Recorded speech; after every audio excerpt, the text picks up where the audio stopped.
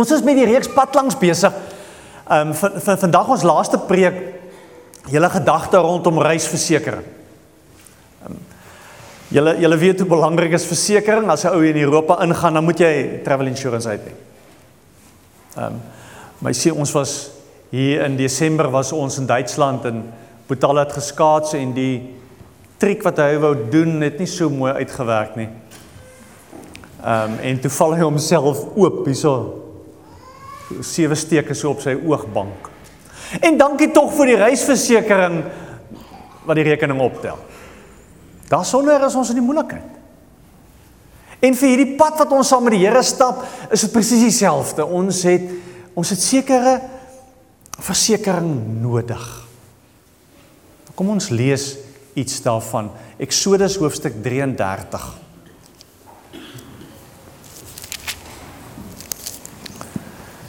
Eksodus 33, as jy nie 'n Bybel het, steek net jou hand op. Dalk is daar nog Bybels daar agter. Eksodus 33, vers 1. Toe die Here vir Moses gesê, trek nou hier vandaan af weg. Jy en die volk wat jy uit Egipte laat wegtrek het. Trek na die land toe wat ek met 'n eed beloof het aan Abraham, Isak en Jakob toe ek gesê het, ek sal dit aan jou nageslag gee.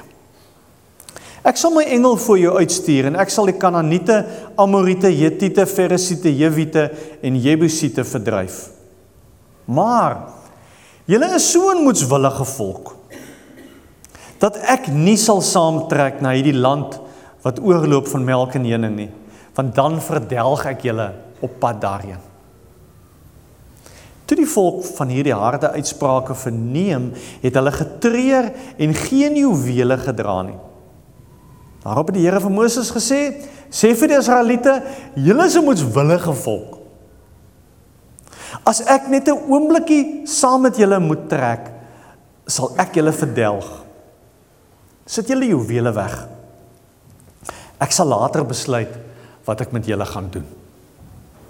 Vandat hulle van die Horeberg af verder getrek het die Israeliete nie meer juwele gedra nie.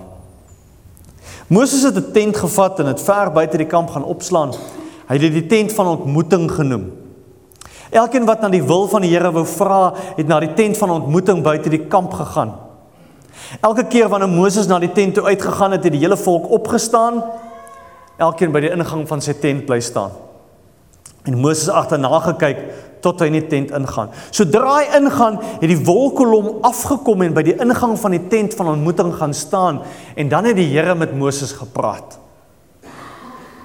Wanneer die hele volk die wolkkolom by die ingang van die tent van ontmoeting sien staan, het elkeen by die ingang van sy tent gebuig en aanbidding. Die Here het direk met Moses gepraat, soos 'n man met sy vriend. Daarna is Moses terug kamp toe, maar sy assistent, die jongman Joshua, seun van Nun, het nie die tent van ontmoeting verlaat nie. Op 'n keer het Moses vir die Here gesê, kyk, u beveel my om met hierdie volk te trek, sonder om my mee te deel vir wie u saam met my stuur. En tog het u gesê, ek ken jou op jou naam, ek is jou goedgesind. As u my dan goedgesind is, maak my u wil bekend, sodat ek u kan leer ken en kan doen wat u verwag. Onthou tog, hierdie nasie is u volk. Toe die Here gevra, moet ek self saamgaan en vir jou vrede gee? Toe het Moses vir hom gesê, as u nie self saamgaan nie, moet ons nie van hier af laat wegtrek nie. Hoe sal die mense weet dat ek en die volk u goedgesindheid geniet, as u nie saam met ons gaan nie? Dis juist deurdat u met ons saamgaan, dat ons, ek en u volk, anders is, as al die ander volke op aarde. Die Here het vir Moses geantwoord, ook wat jy nou gevra het, sal ek doen. Ek is jou goedgesind. Ek ken jou op jou naam. Toe sê Moses, laat ek tog net u magtige verskyning sien. Maar die Here sê vir hom, ek sal al my voortreffelikheid vir jou laat verbykom, en ek sal die naam die Here vir jou uitroep, want ek betoon genade aan wie ek genade wil betoon, en ek ontferm my oor wie ek my wil ontferm. Vir my kan jy nie sien nie, want geen mens kan my sien en bly lewe nie. Die Here het verder gesê, maar hier by my is 'n plek waar jy op die rots kan staan. As ek in my magtige verskyning verbykom, sal ek jou eers in 'n rotsskeer sit en jy moet my hande toemaak totdat ek verby is, dan sal ek my hande wegvat sodat jy my van agter kan sien. Niemand kan my gesig sien en bly lewe nie. Ons lees tot sover. Hou die Bybel oop. Ek gaan keer op keer terugkom na 'n paar van die gedeeltes wat ons gelees het. As gelowiges is daar by ons dieselfde behoefte. Watter versekering het ons dat dinge sal uitwerk? Dat ons alright sal wees. Watter versekering het ons uitgeneem wat vir ons die waarborg gee dat ons by ons bestemming sal uitkom? Hoe weet jy? Hoe weet jy?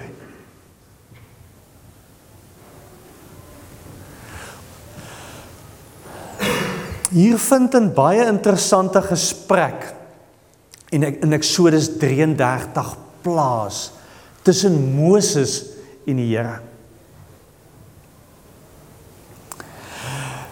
Moses kom eintlik na die Here toe en hy vra vir die Here, Here, watter versekering het ek?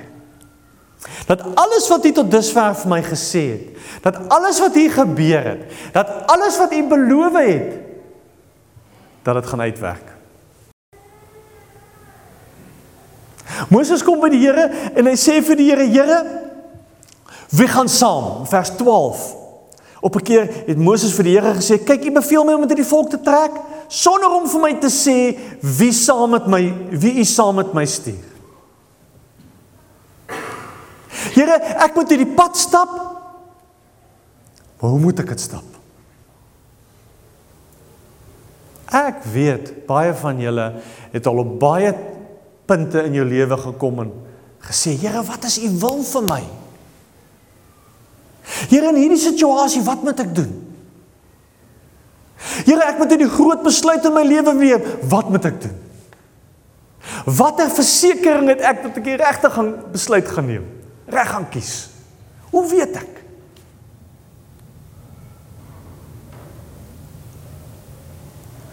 Moses kom by die Here en hy sê vers 13, hy sê, as U my dan goedgesind is, maak my U wil bekend.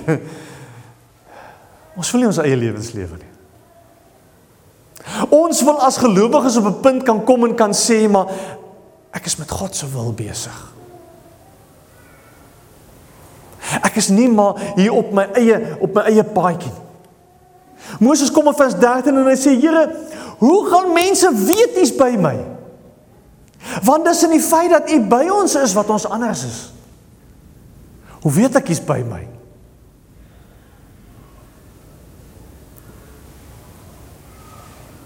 Een ding weet Moses. Hy weet hy kan nie alleen trek nie. Dit weet hy. Moses weet op hierdie pad deur die woestyn, as dit nie vir die wolkkolom was en die vuurkolom was wat op 'n manier kom vir ons vertel het van God se teenwoordigheid nie, dan het hy nie 'n kans gehad nie. Moses weet as die Here nie voor hom uitgetrek het nie, dan sou hy verdwaal het in hierdie woestyn. En ons hoor hierdie bekommernis van Moses as hy sê, Here, maar wie gaan saam? Want in die eerste deel van Eksodus 33 lees ons wat God sê, maar ek dink ek gaan mee saam hê. Julle is te hardkoppig. Die mooi Afrikaanse woord. Julle is te moedswillig. Maar die Here sê, maar julle moet liewes maar op julle eie trek, want as ek gaan saam trek, gaan ek julle doodmaak. 'n verskriklike harde ding wat God hier sê. Maar dit was waar. As mens kyk wat het hierdie ouens gedoen. Elke keer as God voorsien, dan vergeet hulle dit so. Elke keer as 'n moeilikheid kom, dan gooi hulle weer hande in die lug op en sê hulle, maar hierdie God kan ons help. Kom ons gaan weer terug Egipte toe. As Moses saam met God bo op die berg is, na 'n rukkie raak hulle moedeloos, dan besluit hulle, man, kom ons maak ons eie God. Wat sal doen wat ons wil hê hy moet doen? Ek het nog altyd in my lewe die oortuiging gehad, dat die deur nooit gaan toe wees nie. Dat ons altyd 'n kans sal hê. Dat ons altyd kan terug.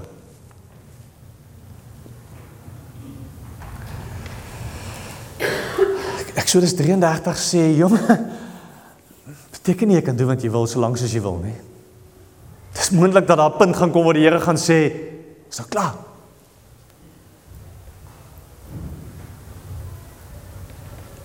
Moses weet, hy kan nie alleen trek nie. Ek lees die interessante storie van 'n vissersbootjie wat in die Atlantiese Oseaan sy roeder verloor en ronddobber. En die vissermanne aan boord, so 'n handjie vol van hulle wat op 'n kol uit kos uit water uit is en besef maar ons gaan doodgaan. Ons het nie water nie. Ons het niks. En hulle was so in so 100 km van die kus van Brasilië af gewees waar hulle verdwaal het in die see. En in hulle worstelingsom onder mekaar val een ou oorboord. En hy kry 'n mond vol soutwater in. En toe hy dit sluk, toe kom hy agter maar dis nie soutwater nie. Dis varswater. Van die Amazone rivier stoot varswater 120 km binne in die see in. Hierdie ouens het water rondom hulle gehad, hulle was besig om dood te gaan. Ons leef in God se teenwoordigheid en ons is besig om dood te gaan sonder hom. Moses sê ek kan nie. Here, ek gaan nie verder as U nie saam gaan nie. En dis waar ons elkeen moet wees. Ons moet op daai punt in ons lewens kom waar ons moet sê, Here, ek gee nie 'n tree as ek weet dat U saam gaan nie.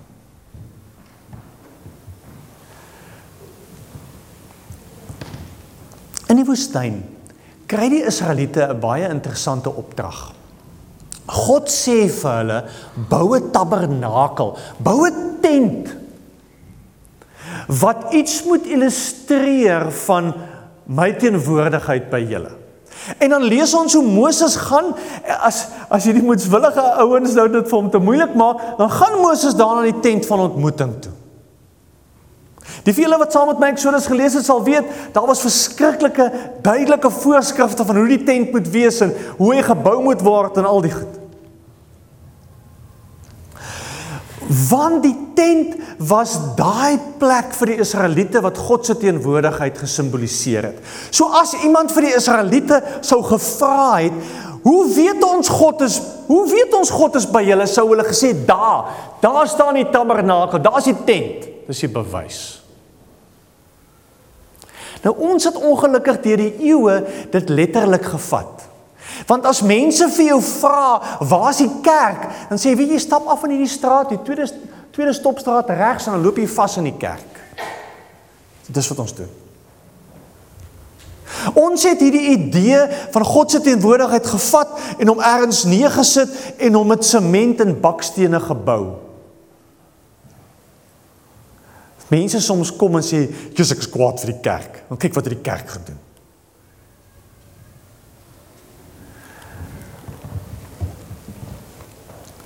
Ons wil God vaspen op plekke. Ons wil God vaspen in strukture. Wat die Israeliete baie gou ontdek, is elke keer as God sê hulle moet verder trek, dan word die tent opgeslaan en die tent trek eerste. Volk trek agter die tent aan. Want van die eerste tree wat hulle gee in die woestyn, moes hulle leer, God trek saam met my. Ek kan hom op 'n plek neersit en sê, daar's God nie. En dit is presies wat Moses kom, en dis presies wat Moses sê, en as Moses in die moeilikheid is, dan gaan hy uit na hierdie God toe. Dan lees ons in Vers 7, Moses het die tent gevat, het buite die kamp gaan opslaan. Hy het die tent van ontmoeting genoem. Elkeen wat aan die wil van die Here gevra het, aan die tent toe uitgegaan. En lees ons, as Moses uitgaan, staan die mense op. As Moses ingaan en God praat met Moses, dan buig die mense. En dan staan ons vers 10. Vers 11, die Here het direk met Moses gepraat, soos 'n man met sy vriend. En weet julle, dit was die volk se redding. Daai ding. Moses wat by God gaan hoor het. Moses wat nie opgegee het nie. Weet jy wat besef ek baie keer in my werk? Ek is verantwoordelik vir julle, elkeen. Dis die tyd wat ek met die Here deurbring, wat julle lewens in my hande is. Die tyd wat jy saam met die Here deurbring, is jou mense se lewens in jou hande. Het gaan nie oor jou nie. En dit moet ons so goed verstaan. As Moses nie by God uitgekom het nie, as Moses nie oor en oor teruggegaan het na die tent van ontmoeting toe, dan was dan die volk nie 'n kans gehad nie. En ergens moet ons besef, die heel belangrikste versekering wat God vir ons gee, die heel belangrikste insurance wat ons moet ontdek en dan vashou, is hierdie ontmoeting wat ons met God kan hê. Niks is belangriker as dit nie. Daar lê ons versekering. Nie in die pad nie, nie in die uitgewerkte routekaart nie, nie in antwoorde of dit sy wil of dit sy wil of nie dit sy wil is nie, in die ontmoeting tussen jou en die Here. Niks is belangriker in jou lewe as dit nie. Dis hoekom ons moet Bybel lees, dis hoekom ons moet bid, dis hoekom ons moet kerk toe kom. Want jou toekoms, my toekoms word bepaal deur die tyd wat ons saam met die Here deurbring. Daar's niks. Daar's geen plaasvervanger daarvoor nie. Wat ons baie keer dink, is ons sê, ek gaan kerk toe, ek gaan God daar ontmoet, dis die huis van die Here, en daar gaan iets wonderliks gebeur. Nee, dis daar waar jy in die Here alleen is, waar die goed gebeur. Grootste versekering wat ons het, is daai ontmoeting wat tussen my en die Here kan plaasvind. Moses ontdek dat die versekering wat hy kry, wat die Here vir hom gee, is die feit dat die Here met hom praat. Dat die Here toe kan gaan en die Here praat met hom en die Here wys vir hom goed. Ons vra baie keer, Here, wat is U wil? Here, hoe loop die pad vorentoe? Here, wat moet ons doen? Maar ons wil nie in die ontmoeting ingaan nie. Ons wil nie tyd saam met die Here gaan deurbring. Ons wil nie op ons knieë voor die Here wees nie.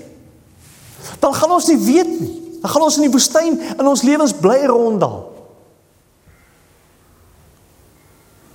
Bly ronddwal. Wat ons moet ontdek is, as gevolg van hierdie ontmoeting wat tussen God en Moses plaasvind, omdat Moses God leer ken as sy vriend, kon hy met vrymoedigheid na God toe gaan en sê, ja, Here, U het gesê, ons trek alleen. Maar asseblief, Here, moenie. Asseblief, Here, trek saam. Hier staan dit. Vers 12, op 'n keer het Moses vir die Here gesê, kyk, U beveel my om met hierdie volk te trek, sonder om vir my mee te deel wie U saam met my stuur. En tog het U gesê, ek ken U op jou naam, ek is jou goedgesind. Wat sê Moses? Moses gaan staan op die feit, wat God hom ken. Moses gaan staan op die feit, dat God vir hom goed is. Hier het ons nagmaal gehad vanoggend. Brood en wyn. Wat sê brood en wyn? Jesus, God is vir jou goed. En dan kan ons vashou. Dit staan vas. Nie geboue en strukture nie. God is vir jou lief. Jy, ek, ons leef binne in God se goedgesindheid vir elkeen van ons. Tweede versekering. Eerste versekering, hierdie ontmoeting wat daar tussen ons en God kan plaasvind. Die tweede versekering is die feit dat God jou goedgesind is, jy kan dit weet.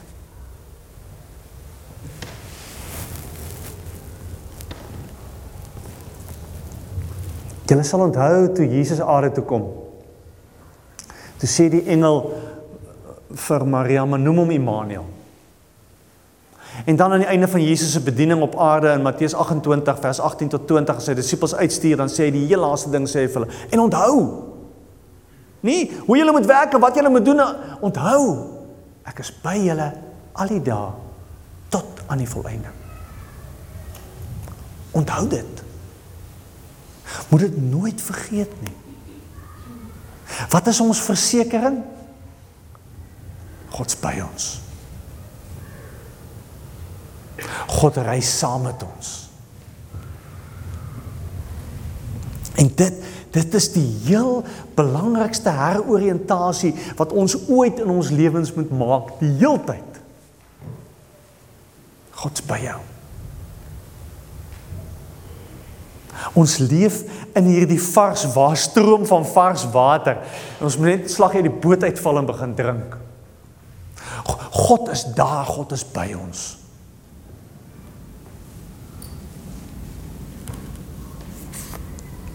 Hoe verander hierdie feit ons? Wat 'n verskil maak dit? Dit beteken, ons kan weet waarheen is ons op pad.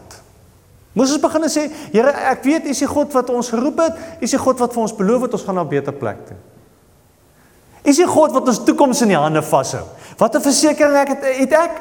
My toekoms is in God se hande, want hy reis saam met my. Hy in vers 1 tot 3 sê, dan gaan ons aan die land kom, en dan gaan al die lys vyande wees. En Here, maar U gaan vir ons oorwinning gee.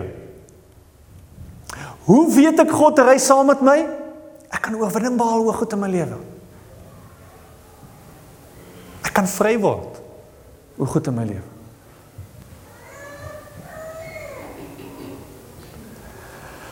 Dwars deur die geskiedenis van Israel, van die kerk, het ons simbole wat vir ons hieraan probeer herinner, want julle sien, ons vergeet hierdie goed.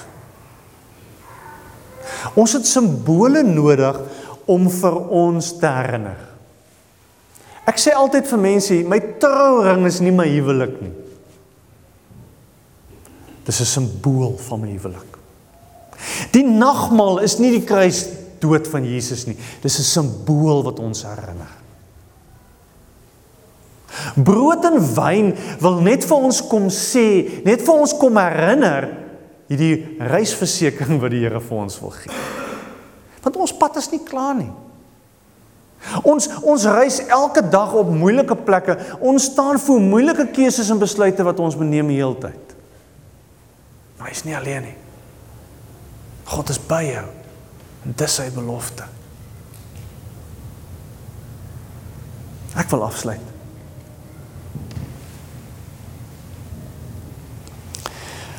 Nadat die Here al hierdie goed vir Moses doen, dan is Moses maar soos typies van ons en sê, ja, okay Here, great, die ontmoeting is goed, en die belofte dat U vir my sê, U gaan saam met my trek, is great, maar Here, gee my net nog een ding. Ek wil U sien, want sien is glo. Here, as ek U nou kan sien, dan sal dinge uitwerk, ek weet. Julle hoor ons eie stories.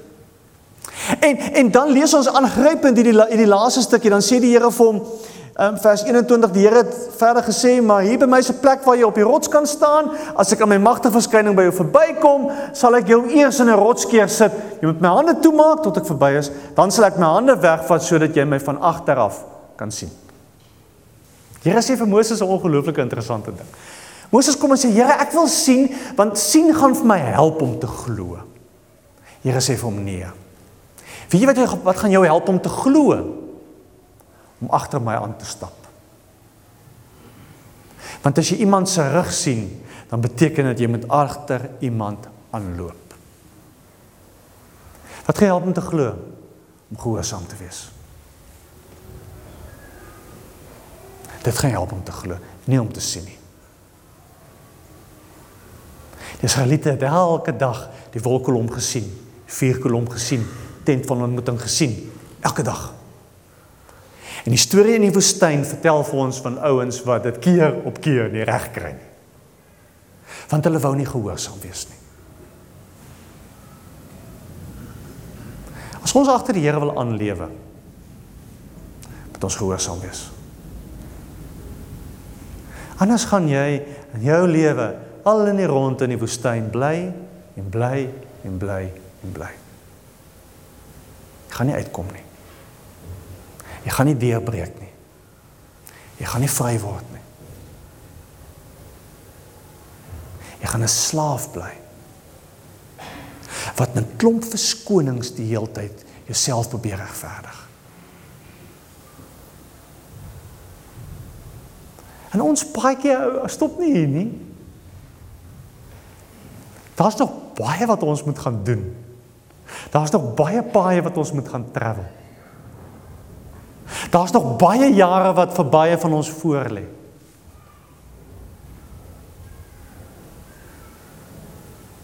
Wat ek weet is, hoef nie alleen te reis nie.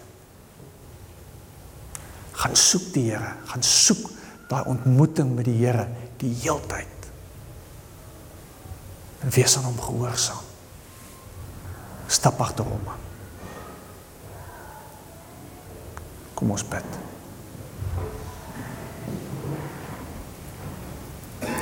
Here Jesus, dankie vir hierdie ontmoeting tussen ons en U. Dankie dat U hier is.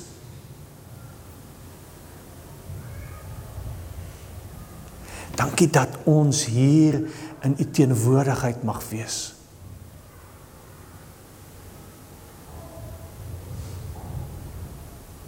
Ja, ons is ook baie keer moedswillig. En ons verdien ook baie keer dat U nie saam met ons gaan nie.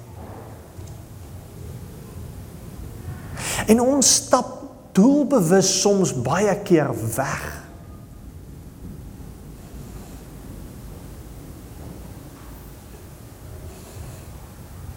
Here, maak in ons harte ons honger en dors so groot dat ons U sal bly soek.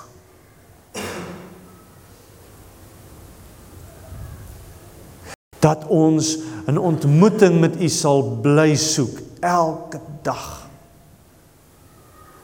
Dat ons tyd saam met U sal deurbring.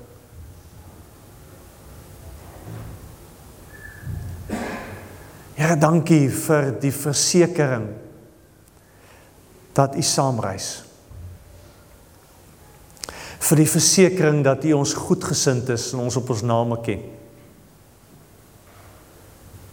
Dankie vir simbole, brood en wyn, wat vir ons herinner daaraan, Here. Here, maak ons gehoorsaam aan U. Want ons wil agter U aanleef, Here. Ons wil U wil leer ken vir ons lewens. Ons wil oorwinning behaal. Ons toekoms is in U hande. Bid dit in Jesus naam. Amen.